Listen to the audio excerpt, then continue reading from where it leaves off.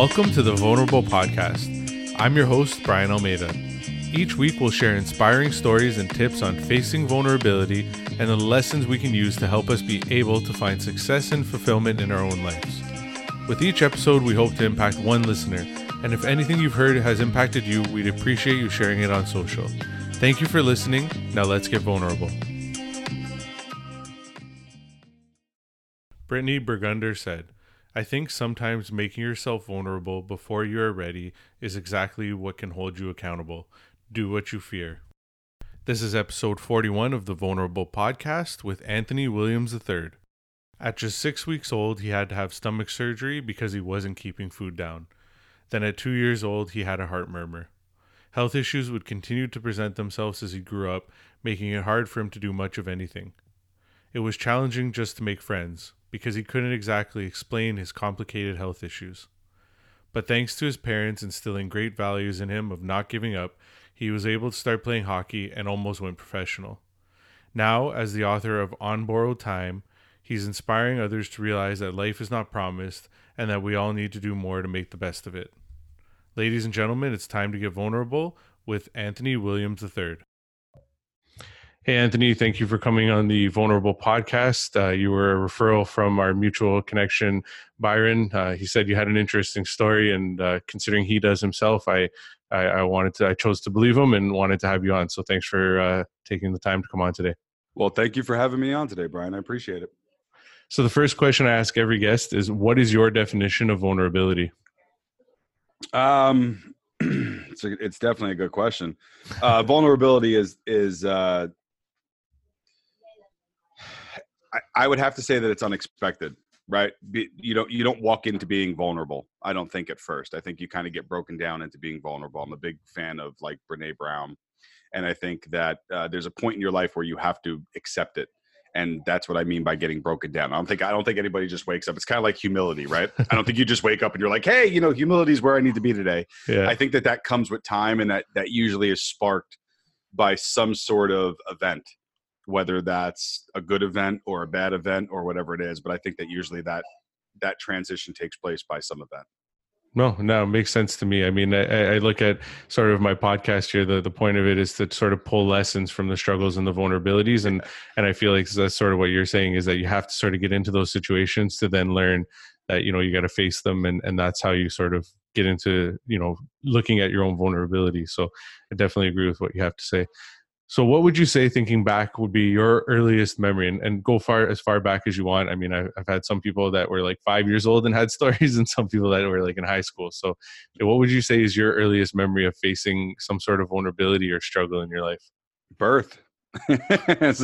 No, and on a serious note, yeah, I mean, from a very young age, in my book, On Borrowed Time, if you read that book, you'll get a really good understanding, or for the people who know me would get a really good understanding in that. And what I mean by that is, from birth, it was, at 6 weeks old, I had surgery on my stomach for, just not being able to hold food down, right? It was called pyloric stenosis. So that was something that took place. So I had to have stomach surgery in that sense. But around the age of 2, just a heart murmur. They thought it was a heart murmur. Nobody knew what the reasons were, right? It wasn't a genetic thing. It was something that just started to show up. So ever since I was a little kid,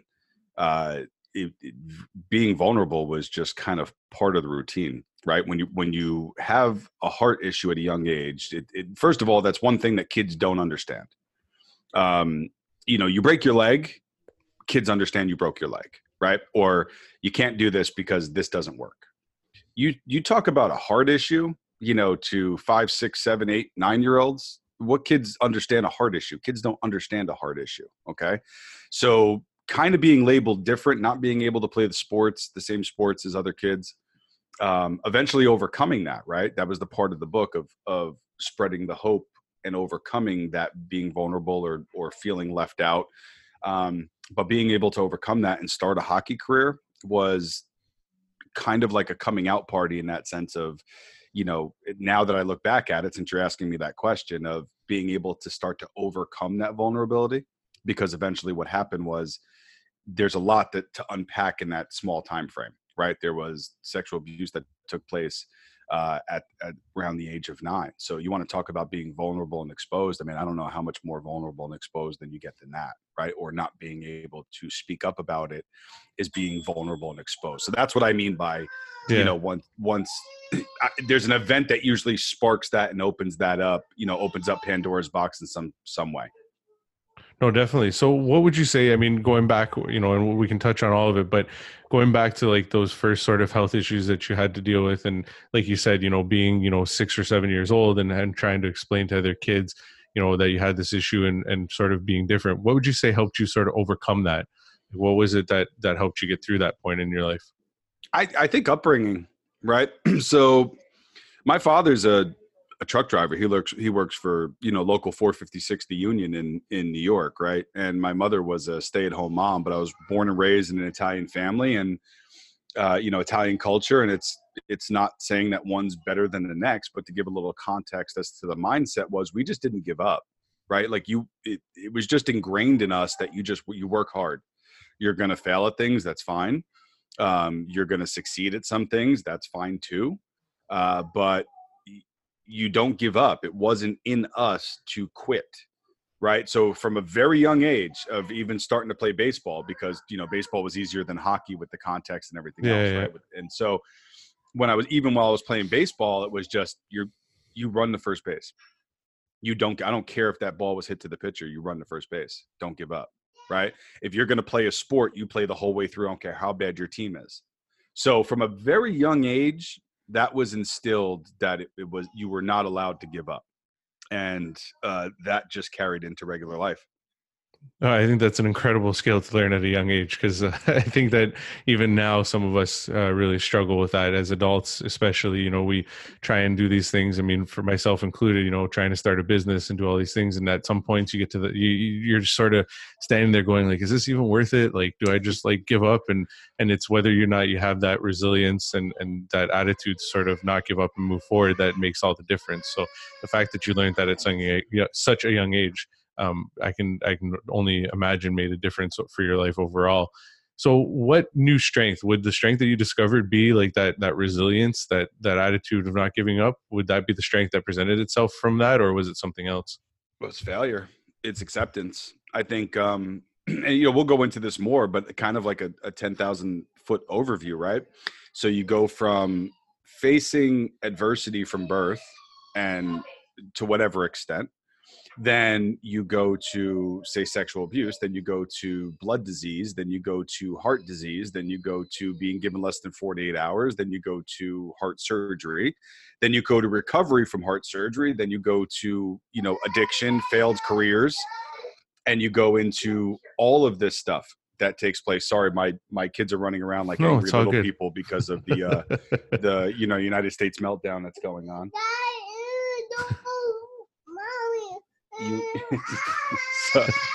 So it's all good.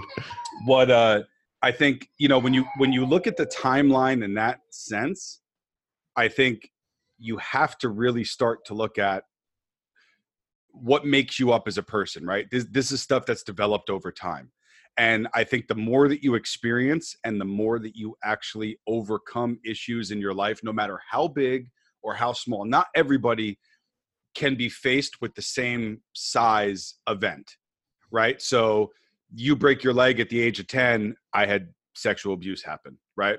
At the age of 14, you got turned down, by a girl, and I had blood disease, right? No one's lives are ever going to be exactly the same. So what I think the best thing for any listener is to take away is, what can you pull from that story that was strength?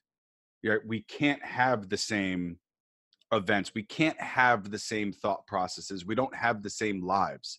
Even if we take it to today, there are kids that through this pandemic, right? And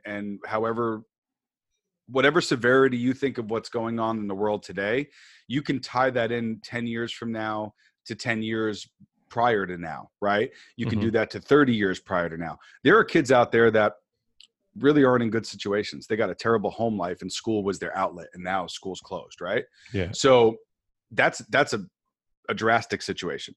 Then you go back to when I was growing up, and okay, so I was touched at a young age, and it was something that I didn't know how to talk about. Well, how do you overcome that? You gotta start pulling the good from all of it. I don't care if you're starting a business or you're recovering from a traumatic event. Psychiatrists, psychologists, therapists, they could all read a book and tell you this is the clinical definition of what you're going through. The same thing you could hear from an entrepreneur, business expert, investor. I don't think it really matters. What I have found across the board is you need to find some sort of positive light, and then you go with it. You put your head down and you keep going, and you just keep creating, and you don't listen to the noise ever so much more today than ever before in our lives, right? You have social media and you have distractions that will suppress you from what you're trying to achieve, because there's just an overload of information, and a lot of it can be negative. And I think that that's a contributing factor to kids today. So to go past all of it, really simple, you've got to find that really, really good spark, something in there, and take it and get creative and have fun.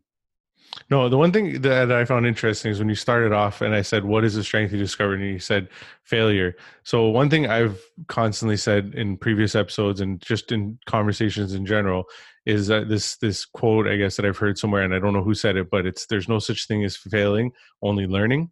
And what I found interesting about what you said, and I've never sort of given thought to, is the fact that we can look at sort of failing as that strength. It's that sort of, the more that you fail or the more that you sort of face those barriers, you're sort of continuing to build this strength. Because if you can face them and move on, you're just, again, resilience is again another word I brought up and I think sort of goes in here, but I've just never really heard of it put that way, and sort of is looking at failure as a strength.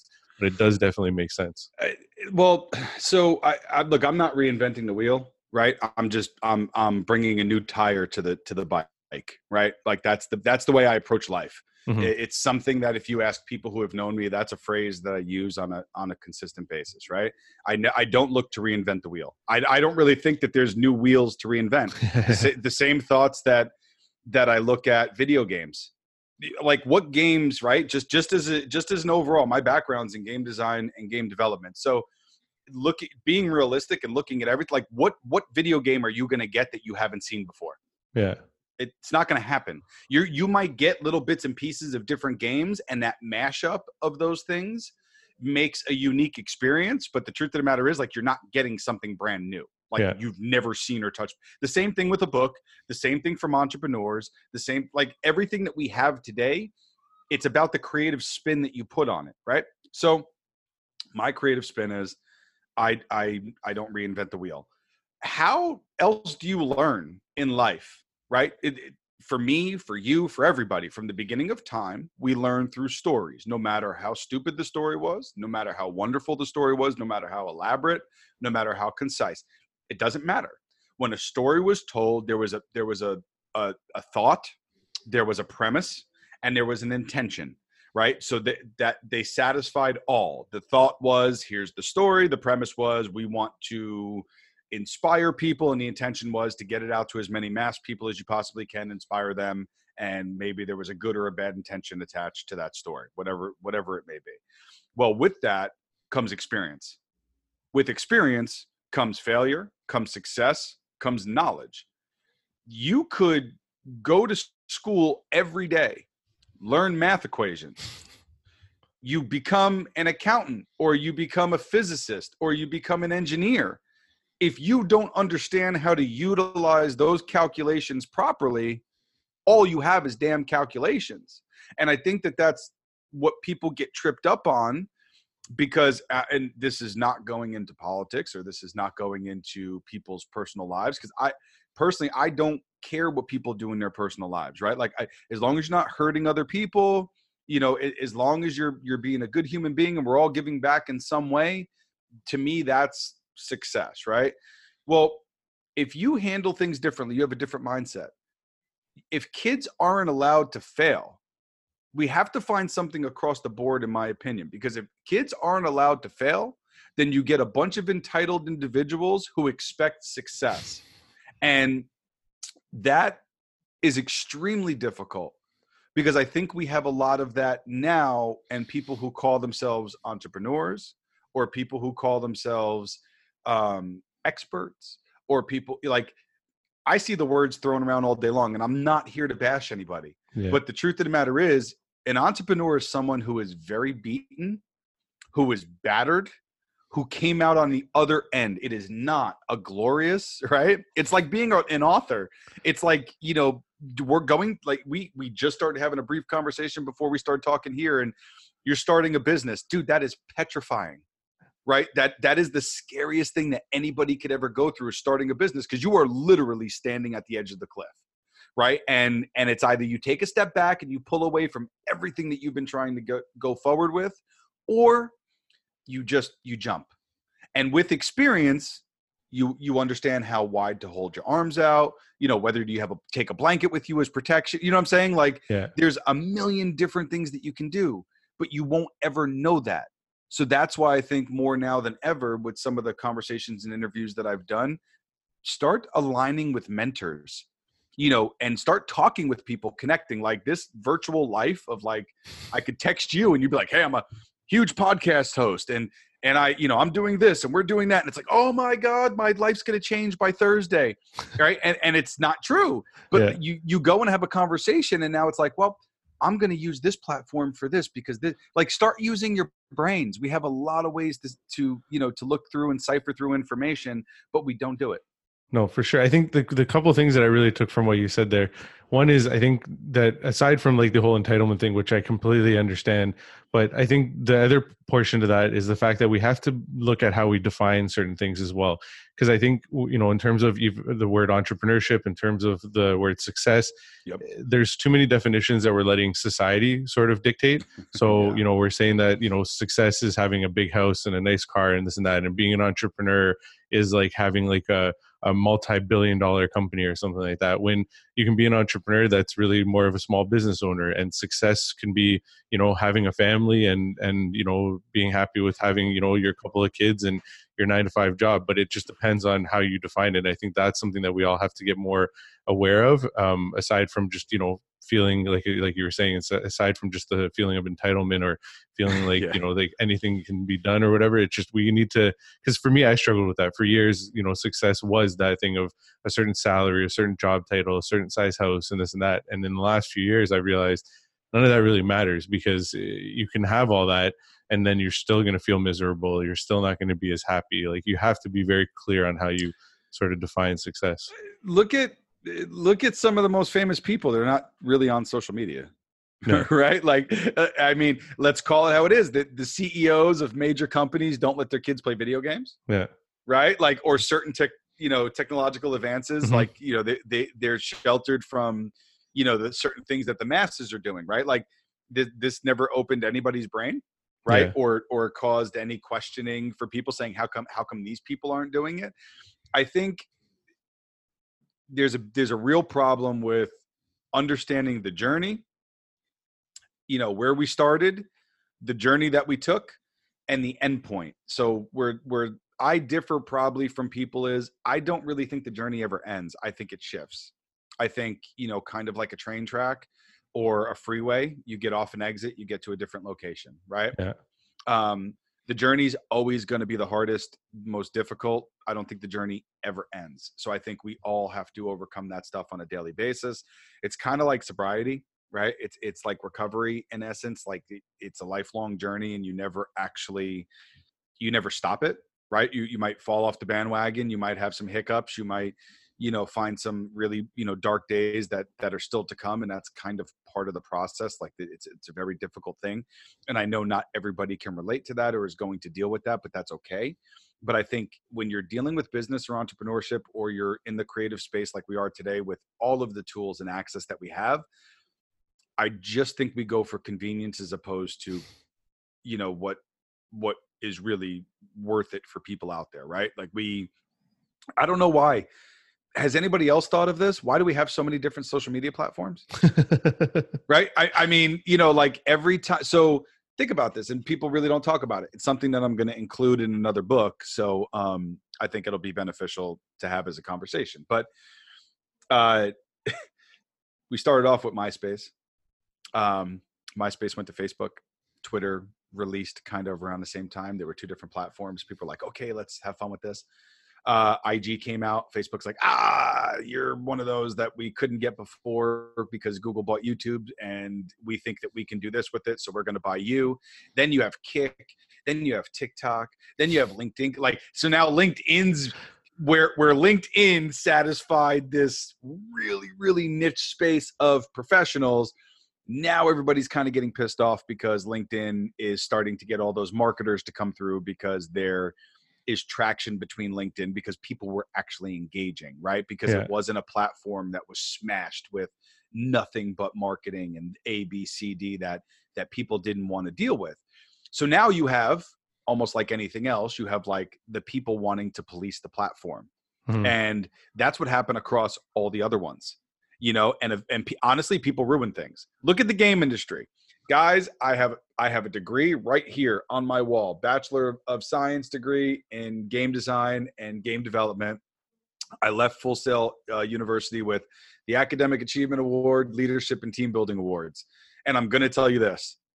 The game industry has fallen into the same problem. They let the customers dictate everything that they were doing, and look what you have now. When was the last time you played a game with a narrative?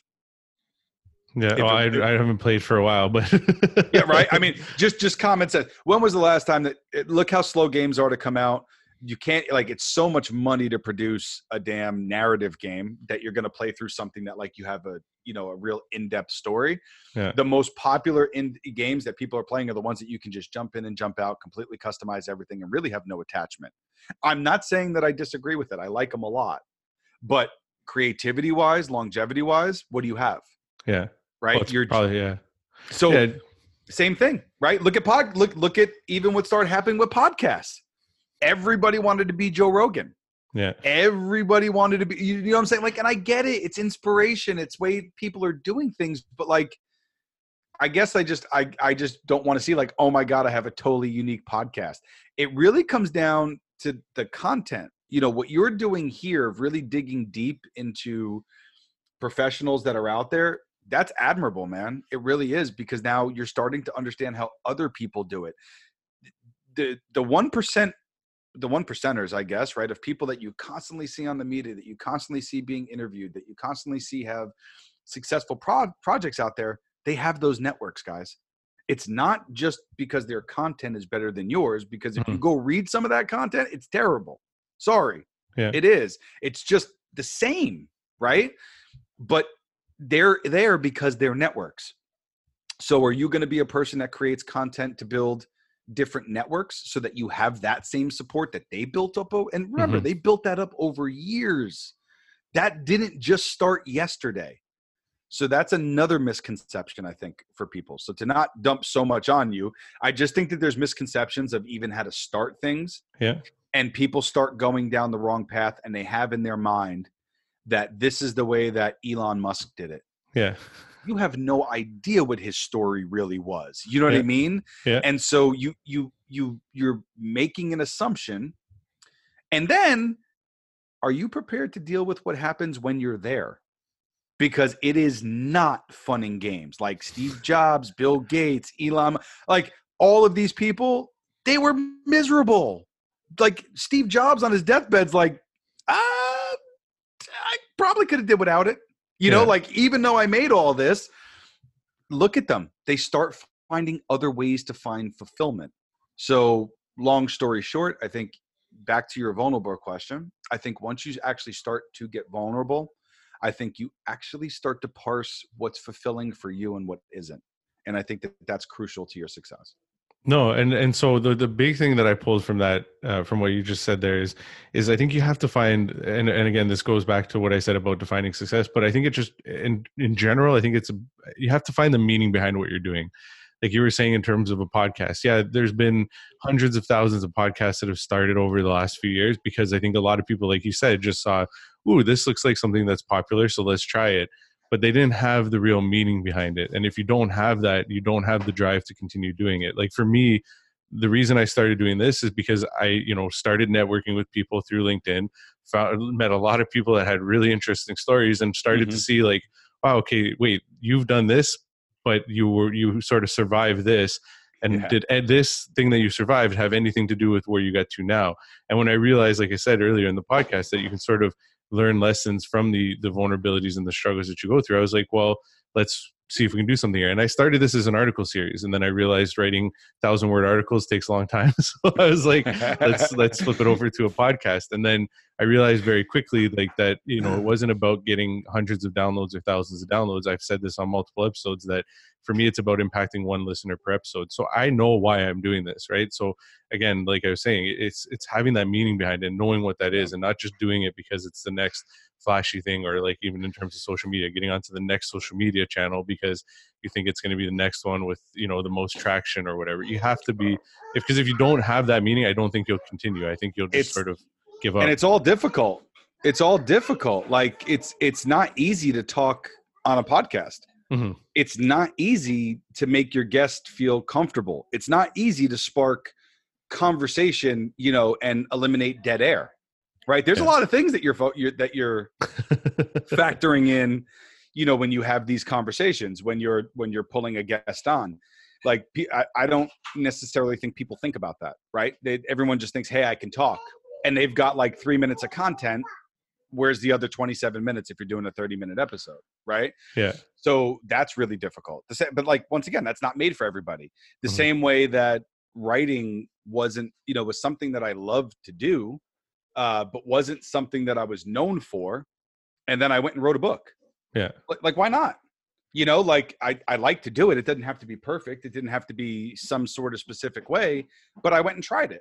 Yeah. Experimenting. Right? Yeah. So you got to experiment out there. I don't think people really know what they want to do. I think people have been pushed down a certain path or in a box, right? Like, our whole family was accountants. You're going to be an accountant because we'll never, ever not need accountants. Oh crap. Here came TurboTax. Yeah. Right. So, you know what I mean? Like, okay, now what do we do? You know, hey, we're all painters. Oh my God. I'm dealing with painters from all over the world who have 20, 30 years of experience. How are my paintings going to be found? Right. So I think people deal with that on a regular basis. I think vulnerability, in all seriousness, like, if you don't feel vulnerable, there's a really big fall about to happen. Right? Because that's my experience. Yeah. That is my, when you don't have the self-awareness that you're vulnerable, that's Achilles heel, right? If we want to go back to really good old, you know, Greek stories, and we want to really talk about, you know, some amazing fluff that happened, you know, that taught people over the years. But just think of Achilles, this huge warrior. Nobody could touch him. Like, they would call for him to save, you know, the Greeks. It was all in there. But let's really look at it. He had the most vulnerable little spot. It was this big, right? And when that got hit, he was done. So, you know, for people out there listening, like, don't let that define who you are. That's why, you know, with everything I do, I push the hashtag keep going. That's why I always try and tell people, like, fail, try it again. I'm a firm believer that, you know, and this is coming from somebody, just so you have some context. In my book, I talk about it. When I first started my hockey journey, when I finally got over the being able to skate, and I couldn't stop on ice. I couldn't stop on ice. So what happened was, I would go to skating rinks on Friday and Saturday nights, and would go with friends, and they would laugh at me. Man, these are friends of mine. Like, if we weren't talking trash to each other, we didn't like each other. So I expected it, right? That's the kind of culture that we grew up in, because I grew up on the East Coast. I grew up in New York, and whether you like it or not, we had a lot of fun. We would talk trash, but we always knew people cared. It wasn't that way, right? It was joking around and keep you on your toes. But I would just go crash into the boards. Right. And if you know hockey, man, that hurts. I don't know if anybody understands that. I couldn't stop, but I wanted to make the team because I felt social pressure, because all my friends were on it, that I was going to be the only one who couldn't. But everybody knew that I could play hockey, but I couldn't stop. So I was like Mighty Ducks. Remember the dude who was like really quick and he couldn't stop? He would just crash into everybody. Well, that was me. I was just a missile. And so I went and did it, and I did it, and I did it until eventually I stopped. And then I became a person who was being viewed by colleges. I became a person who that conversation was starting to take place. That's That's why I tell people, like, my mentality is probably different than yours, but that's the mentality that I have. No, for sure. So, getting back to your story and sort of the things that we touched on at the beginning of the episode in terms of, the heart murmur, the abuse, the blood disorder later on, all that stuff. Like, what would you say would be the toll that took on you? Because I can only imagine, you listed off quite a few things. I can only imagine that must have taken some sort of, emotional and physical toll as well. Like, how would you sort of put it into context? Well, I think it's really hard to quantify the emotional toll, because I think that's something that you constantly have to deal with for the rest of your life, right? So the emotional toll maybe at that moment is really heavy, but it gets better. And I think for people out there that have dealt with significant issues, I always took this whenever I went to the rooms, and I went to treatment and rehab, was I would hear from people who had a lot of time that said, it doesn't get better, it gets different. And that's something that actually stuck with me for a very long time and still sticks with me today, because I think the best way to describe for people, if you're an entrepreneur, if you're writing your first book, if you're starting a podcast, if you're overcoming a really big thing, how about you stop looking at it getting better and you start looking at that it's going to get different? And I think that might help people, right? Because if you automatically in your head have this notion or assumption, it's going to get better and then it doesn't, you haven't set yourself up properly, right? We always talk about obtaining goals and setting goals and achieving those goals, and let's be realistic and let's do the right thing. Well, how come we don't do that with our emotions? Yeah, it's true. Right? We sort of ignore them and hope that, I completely sort of agree with what you're saying, because that was me for years. I just sort of ignored everything that I was feeling and was a very miserable person, and just sort of, put my head down and did what I had to do. Went to work, came home, paid bills, yada, yada, yada. Yep. Now take it one step further. One step further. I was born in the 80s. I don't expect people to truly understand that. I know younger kids are like, probably say, oh man, that was awesome. You had a lot of freedom, compared to today. Well, let's think about it. Today, you talk about back then, feelings being suppressed, right? They always talk about that. You shouldn't be doing that. We don't want to go back to the way that was. Okay. At least a human being was telling me not to do something. Now a phone is trying to tell me that, right? And when you talk about, I totally get adaptation. I'm not talking about the technology. I'm talking about the principle and the concept. And the principle and the concept is, people would say, get up, don't give up, do this, don't be a wuss, right? What is don't be a wuss is not bad. That's good. Like, maybe you are a wuss, then you're still good. Yeah. I don't think we need to, beat the person up for it. But what's happening today? You're going to tell me it's that different? So you get shunned on social media and then people shame you across the freaking world, as opposed to it happening just in the gym in my neighborhood? Yeah. Right? So when people say that, it makes me laugh. You're playing to the part of what benefits you now. You're not actually fixing any problems. You're just playing to what benefits you in your pocket, and that's it. Like, look at I'll call him out. I don't care. I told you I'm the protagonist. LeBron James, right? I love sports, man. I'm a huge sports fan. And I'm not, for those people who are big LeBron James fans, sorry, but here's some truth. Before the NBA closed down the season, LeBron's over there. I'm not playing unless there's fans. I'm not doing this. You ain't getting me to do that. First of all, buddy, you are the face of the league.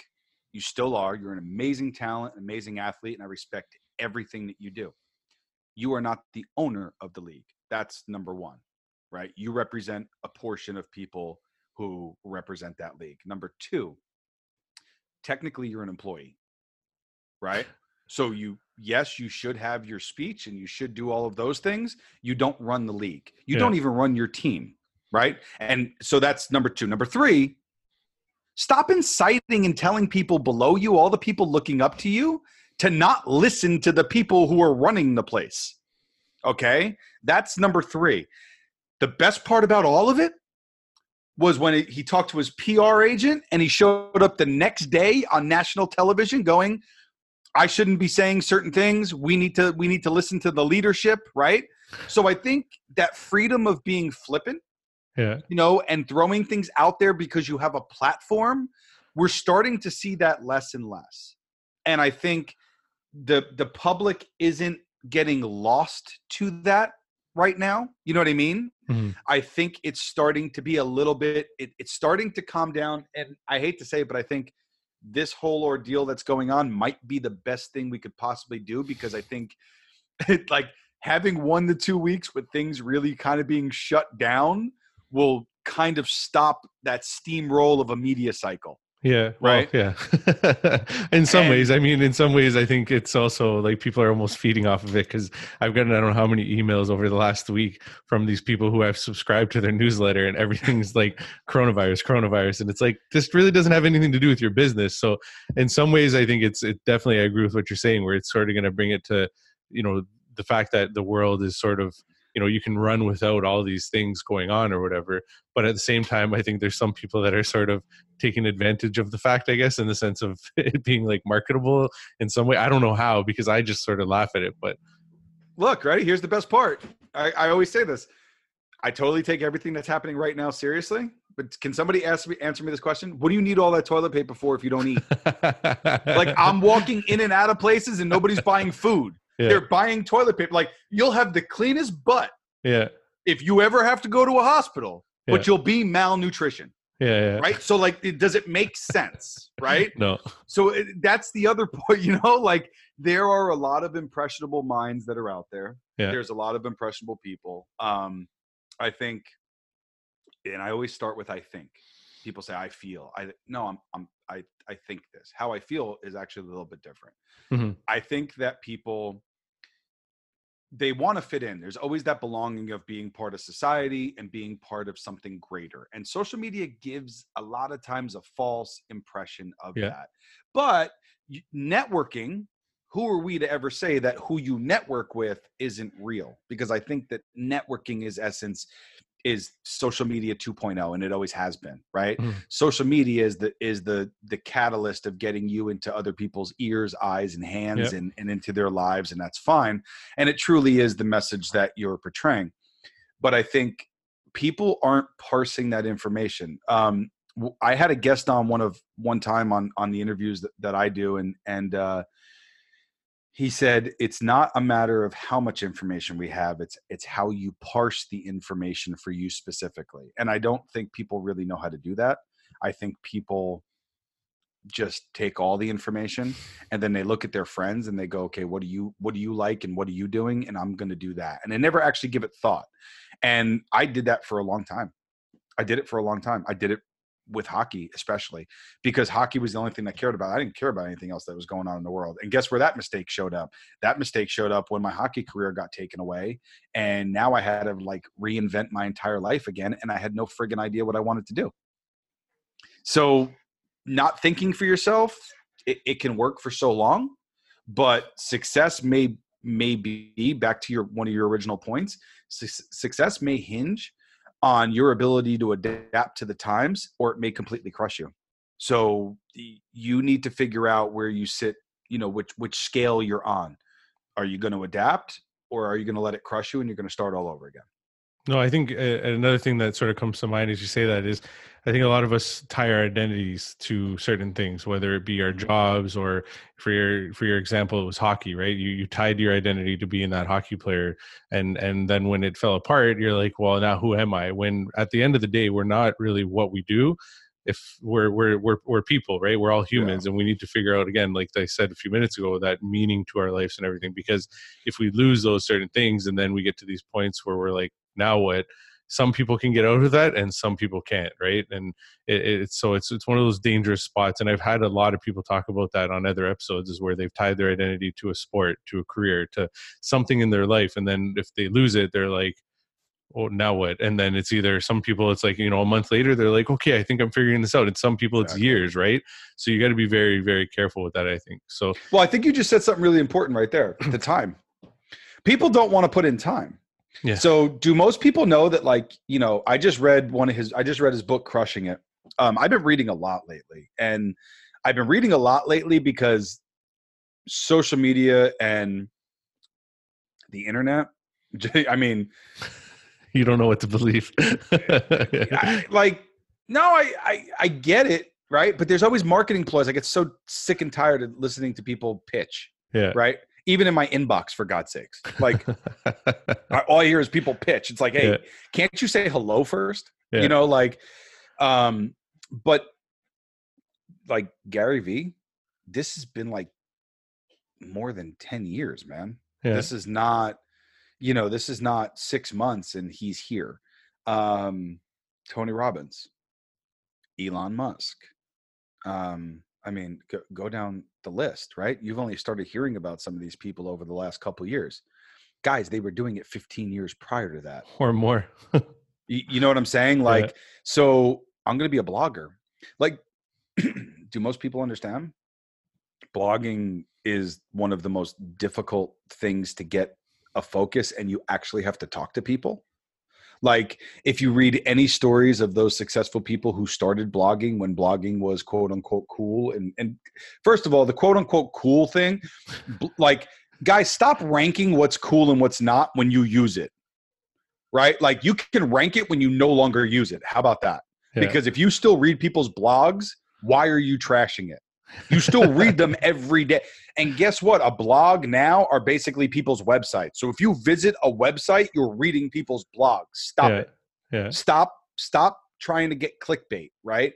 Of like, oh my, and sorry, I'm gonna say this for the listeners out there. Can we stop with the how-to books and the how-to mentality?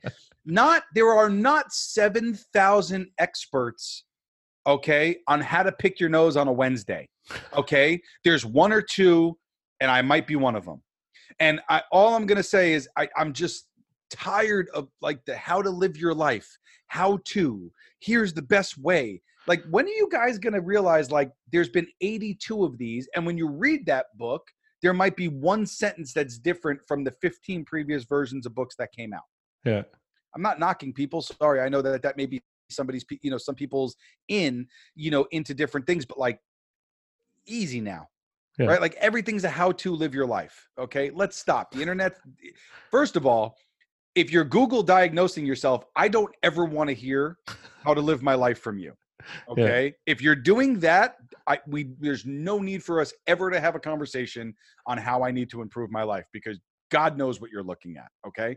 That's number one. Number two, if you are a person who says something and never responds in the comments to anybody, I have just about zero use for you as well. Yeah. Because all you're doing is the same thing. It's a marketing ploy, and it's basically a social media MLM.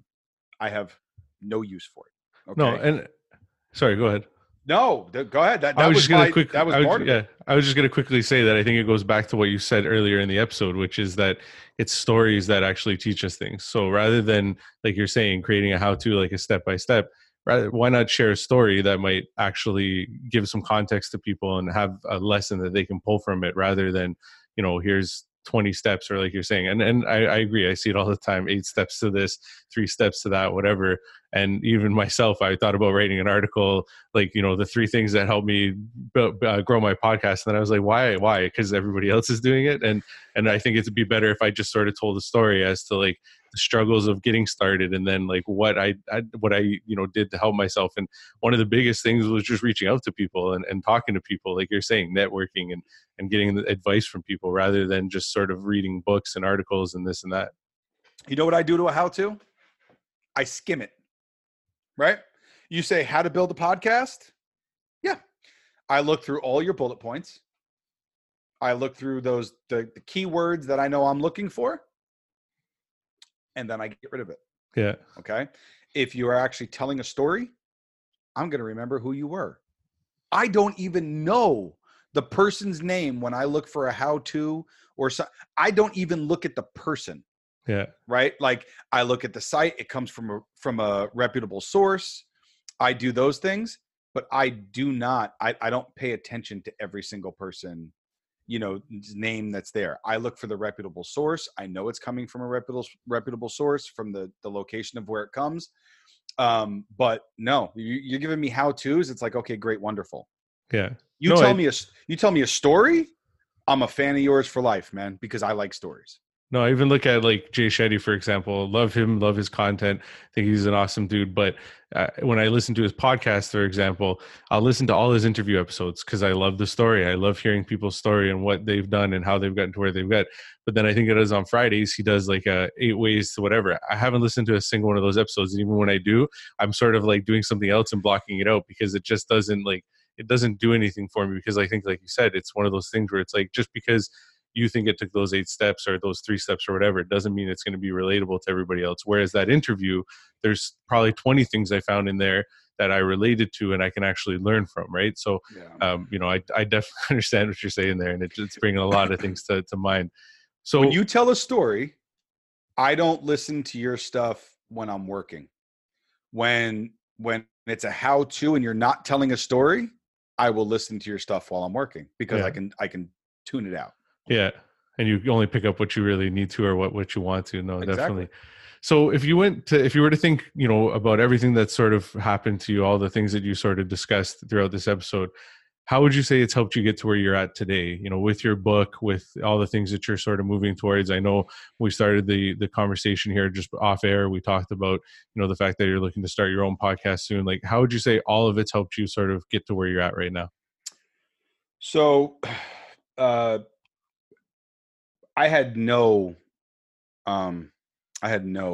prior education in writing to that capacity, nor did I have any education in publishing, nor did I have it in book advertising or marketing, right? None of that. And as we discussed prior, I'm just the kind of person who can pick something up, learn it, create something with it. And if I continue to move forward with it, I continue to move forward with it. If I don't, I don't. When writing my book, it started off as a self-help project. And from that, it started helping people. People liked the story. It wasn't a how to get sober or how to start a business or there are so many different things in this book. It's called On Borrowed Time, The Reinvention of a Lost Soul. It's available on Amazon. It's available all over globally. But it started off as a self-help project and eventually started helping people. And then I'm like, wow, I need to start to learn how to publish this thing because no publishers are going to take my story. I don't have a Hollywood last name. I don't have, Fortune 500 companies or the next big topic on anything else.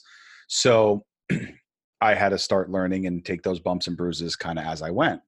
And I've now been in, 4 different bookstores. I've been in 3 different Barnes and Nobles. I've been on podcasts. I've been on major radio networks, WVOX back in New York.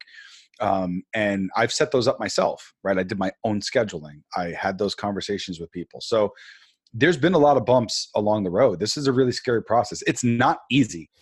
Okay. I don't care who's telling you. There's 2 ways of doing it: long and slow, or a lot of money and fast. Yeah. And most people don't have the lot of money and fast. Yeah. Okay.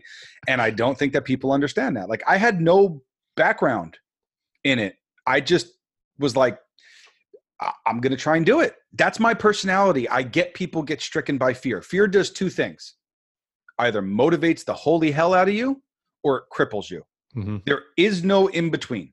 Okay. So, I packaged this much fear. No, you didn't. It doesn't work like that. Okay. It's either you've accepted the vulnerabilities that you have and you have self-awareness of how you can benefit yourself utilizing those. That's it.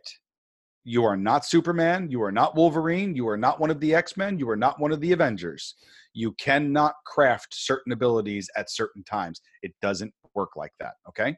Now, can you train and get to that point where you have more self-awareness, more control over impulse?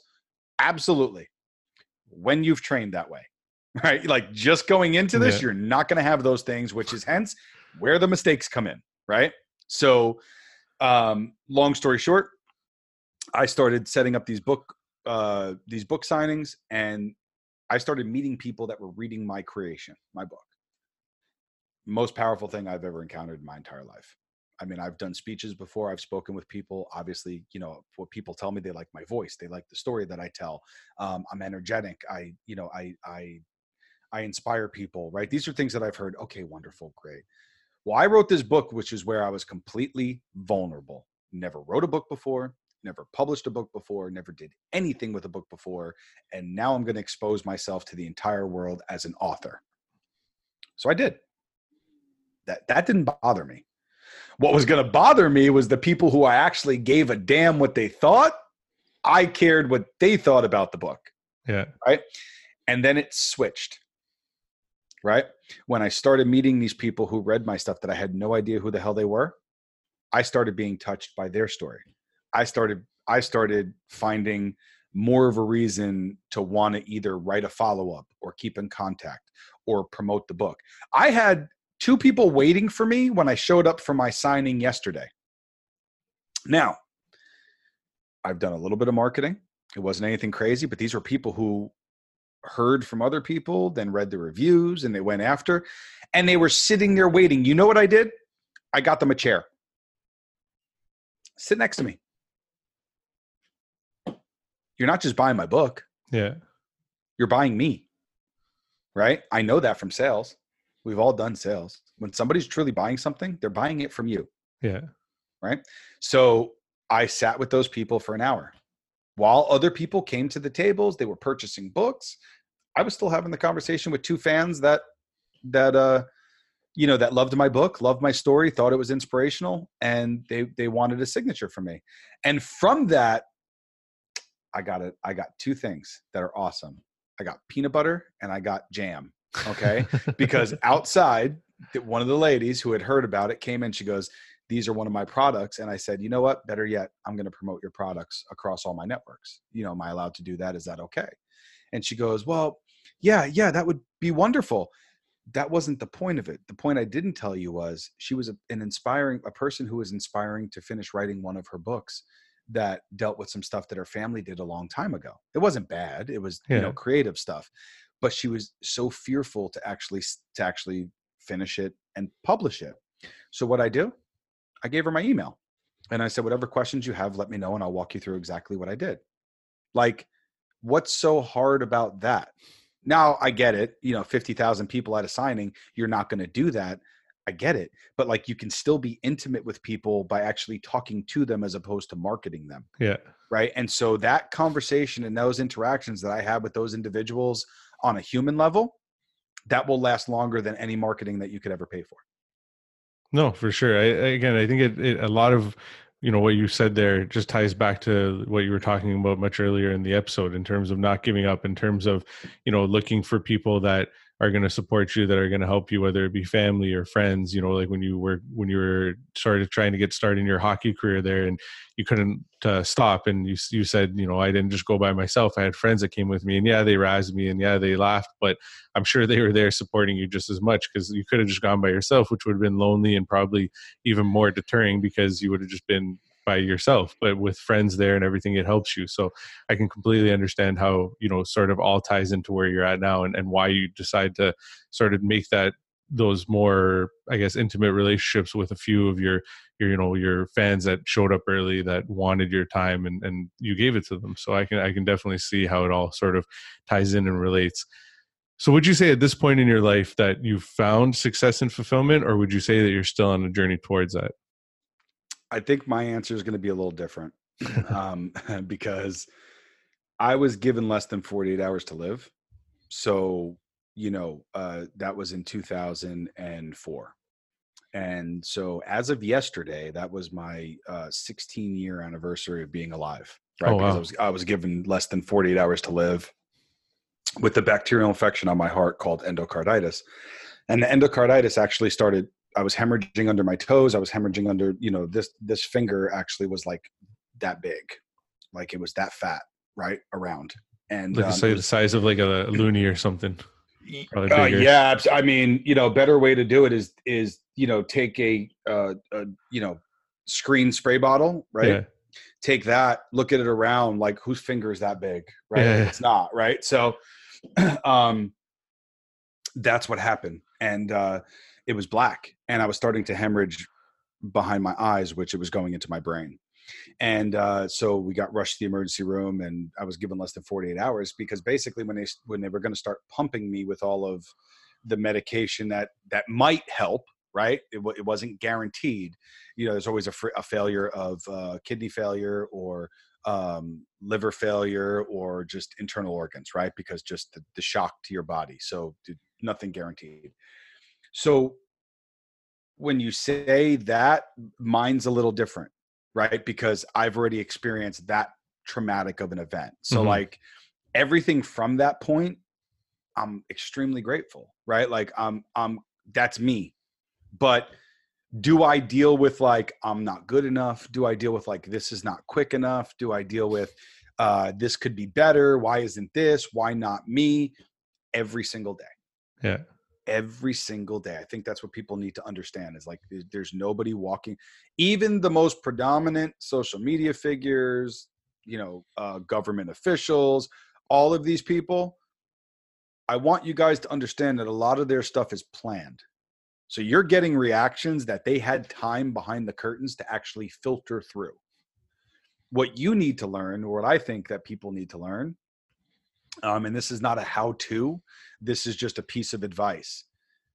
Take a second, process that information, and then utilize your self-awareness and then respond, right? Because I think if you do that, it's okay to have a podcast, get some bad information and let it fly, because that inspires other people and that might touch people who are in that same position at that same time. And the reason why I say this is I met a lady yesterday who came in. She wasn't there to buy my book, but she met me. And then she heard me over talking. I sold a good amount of books, not going to lie, you know, for being there. It was a great time. It turned out well. So I was like, hey, I'm great. Even selling one was better, right? Because this was something I set up. It wasn't this whole thing, right? So I wasn't going in there like I'm going to sell 85 books. Yeah. This lady walks up and she goes, I heard your story. Mind if I ask you a question? So she starts going into a couple things. In my opinion, she's more of a hero than what she thinks I am. So you see how that works? Like, just because I went through something, it doesn't mean it's the end all be all. I can still always be inspired. Yeah. And I don't know everything, but I shared that experience of what I went through with her. And that helped her because it was a different perspective. I didn't tell her how she should live her life. I didn't tell her what she needs to do. I said, this is what helped me. And that's the exact style that I wrote my book. It's a story between you and I. I'm telling you my story. What you take of it is what you take of it. And that's where it's been successful.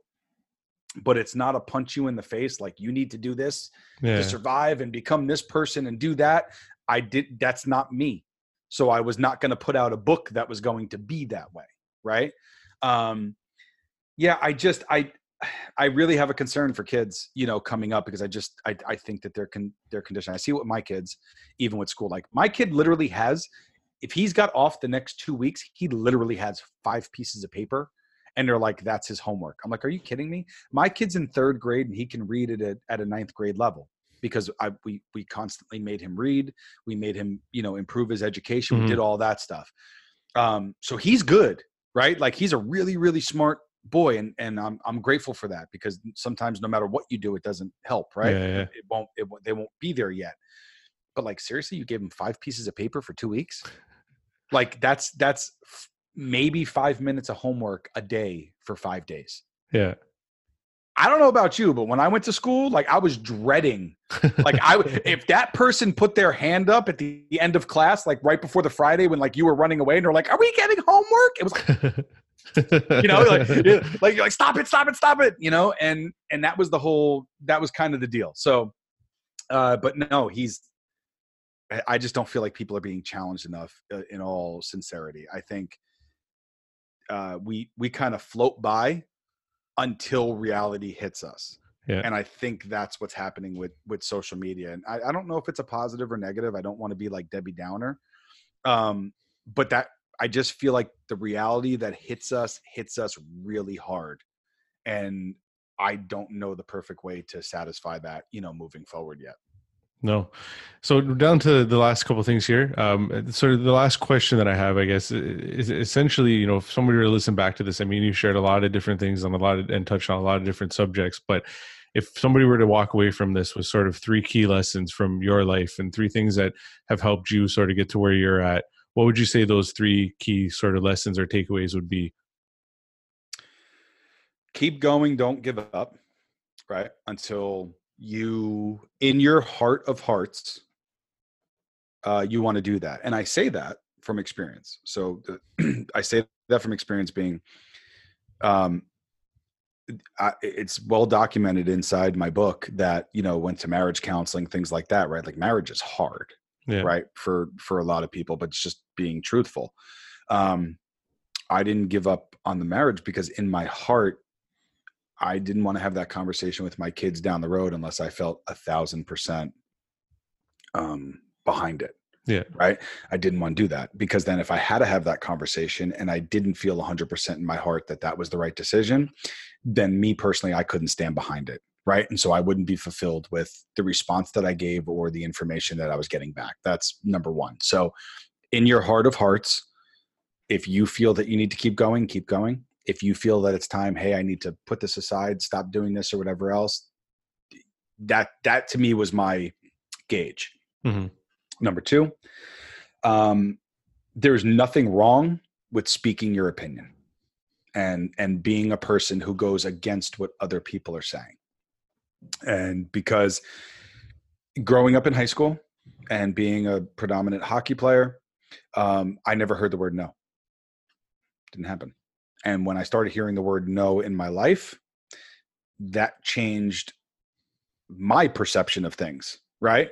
So I think it's good that people speak their mind. And I think it's really a blessing that, like LinkedIn, for example, right, isn't just this, pillow fight, between people, right? Where you can't ever say anything bad about my stuff, like any of this, like that's just not going to happen. That's not real life also. Yeah. Okay. So I think the more that we could model how actual real life is, I think we'll be better for it. The third thing is find support, because in essence, support is what is also going to save you, right? So some people will say, I don't have a huge family like you, Anthony, so, I don't have that support. Social media gives you every option to find mentors, professionals, people you can learn from, and networking. Where are you not finding support? Right? Maybe you don't want a business support. Okay, fine. Then there's networks out there that then after you meet somebody online, you can do the next human step. You can call them. You can video conference them, right? Like just, hi, are you real? Yes, I'm real. Awesome. I made a new friend. That's not life, right? So I think bringing the human element back to it and doing that diligence, right? All in all, fundamentals. I'll sum it up like that. The 3 things that I just gave you are like life fundamentals. And if we can continue doing that, I think we can expand upon that with all the amazing technology, all the different things that we have out there. We can do that. But I think we need to get back to fundamentals. We need to get back to really building culture and not political views, or building culture and not just who's the coolest at the moment, right? Yeah. We're always going to have cool people. We're always going to have innovative people. We're always going to have that stuff. But we need to get back to being humans. And I think if we can do that, I think we'll be extremely successful. The more and more that we just rely on technology as our adaptation, as opposed to adapting to the technology, I think we're going to see more and more problems until we actually look at the original way that we should be doing this. And that's having technology adapt around us as opposed to us adapting around technology. That makes sense. That makes sense. So the last thing I like to have every guest do is basically just promote themselves, give them an opportunity to talk about what they're doing, how to get in touch with them, so on and so forth. So the floor is yours. Go ahead. All right. Well, it kind of felt like the floor was mine this whole time, so I apologize for that. No, it's okay. That's what it's all about. Yeah, so you can always look me up on LinkedIn, Anthony J. Williams III or Anthony Williams. I'll pop up. I'm on Facebook. I'm on Instagram. My most recent project, On Borrowed Time, The Reinvention of a Lost Soul, is a book which is available digitally. It's in all digital stores. It's on Amazon.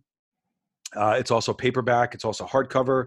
I will be putting out an audiobook. I didn't realize how much time actually has to go into that to do it. So, but I will be putting that out. Also my website, The Independent Mouth, and the podcast, which will actually be called The Independent Mouth as well, which will be coming out. So you can see all of that stuff there. Find me wherever. I'm not, there's no shortage of me out there, commenting on other people's, posts or getting involved. I've been doing interviews also, on LinkedIn and across and building up. And guys, I've done a little bit of everything, which is why I feel like I have the freedom to talk. I've done game design and I've done consulting for companies. I've worked with telecom. I've worked with app development. I've worked in almost every technical, space that you can find, on top of like sales and everything else. Right. So I'm officially a jack of all trades. I get it, master of none.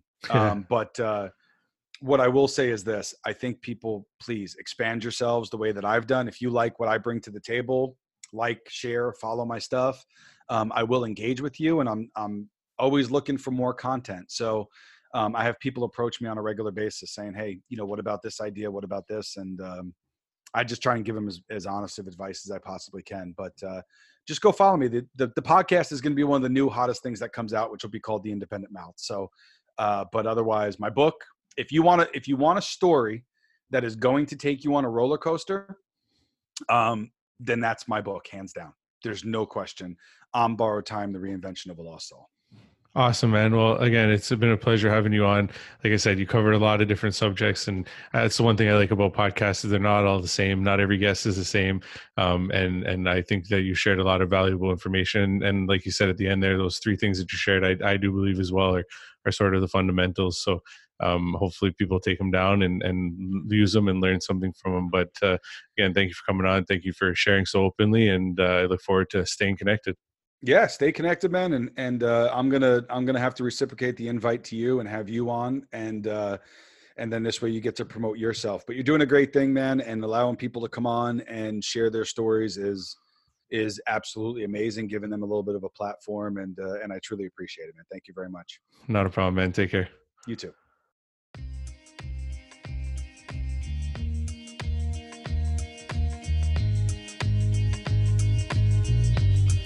Thank you for listening. If you enjoyed the podcast, please subscribe and follow the podcast on Instagram at vulnerable.podcast or on Facebook and LinkedIn. You can also follow me, Brian Almeida, by searching my name on all platforms. If the podcast has impacted you in any way, I would also greatly appreciate a review. Lastly, if you know anyone with a great story of going from struggle to success, I would love to have them on. Thank you, and see you next week.